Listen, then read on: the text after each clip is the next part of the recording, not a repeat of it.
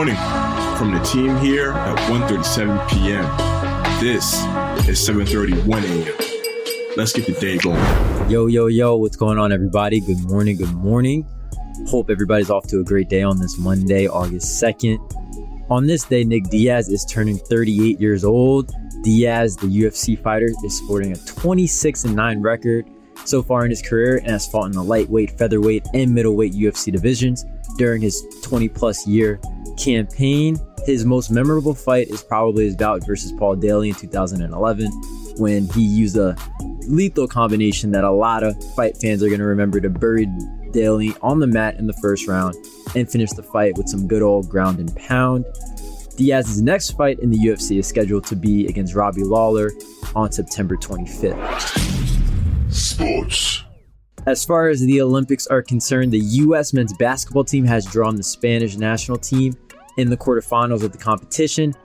That game is set for its tilt on Tuesday. These two nations do have a history when it comes to Olympic play, as the U.S. have played Spain for the gold in 2008, 2012, and played them for the silver medal in 2016. The U.S. are 16-2 against Spain in Olympic and international competition, as KD, Damian Lillard, and company will look to punch their tickets into the semifinals by defeating Marc Gasol and Spain. The MLR Championship concluded yesterday as the Los Angeles Guillotines defeated Rugby ATL 31-17 in the final. The game was a tight-knit affair in the first half, but the Guillotines from Los Angeles were pretty much able to control the match and run away with it in the second half. The LA Guillotines are the newest squad addition to the MLR, and completing their first inaugural season with an MLR title has to feel good for head coach Darren Coleman and the rest of the guys. Gaming. The 2021 Call of Duty Stage 5 major tournament transpired from July 29th to August 1st at the Esports Stadium in Arlington, Texas.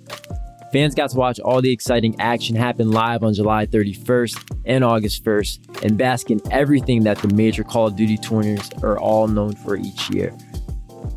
Yesterday, Optic Chicago defeated Dallas Empire 3-1 during an elimination match that took place during the 5th round within the losers bracket.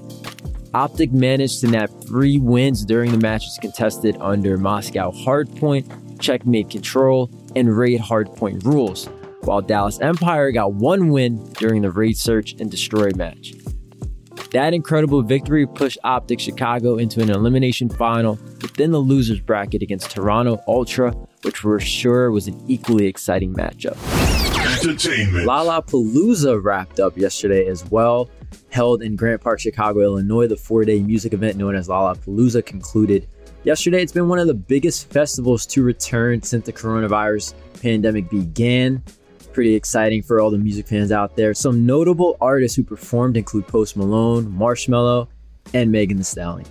Well, that wraps up today's episode. For more detail on these stories and more, head to 137pm.com or follow 137pm on all social media platforms. We'll be back tomorrow, and as always, remember to stay curious.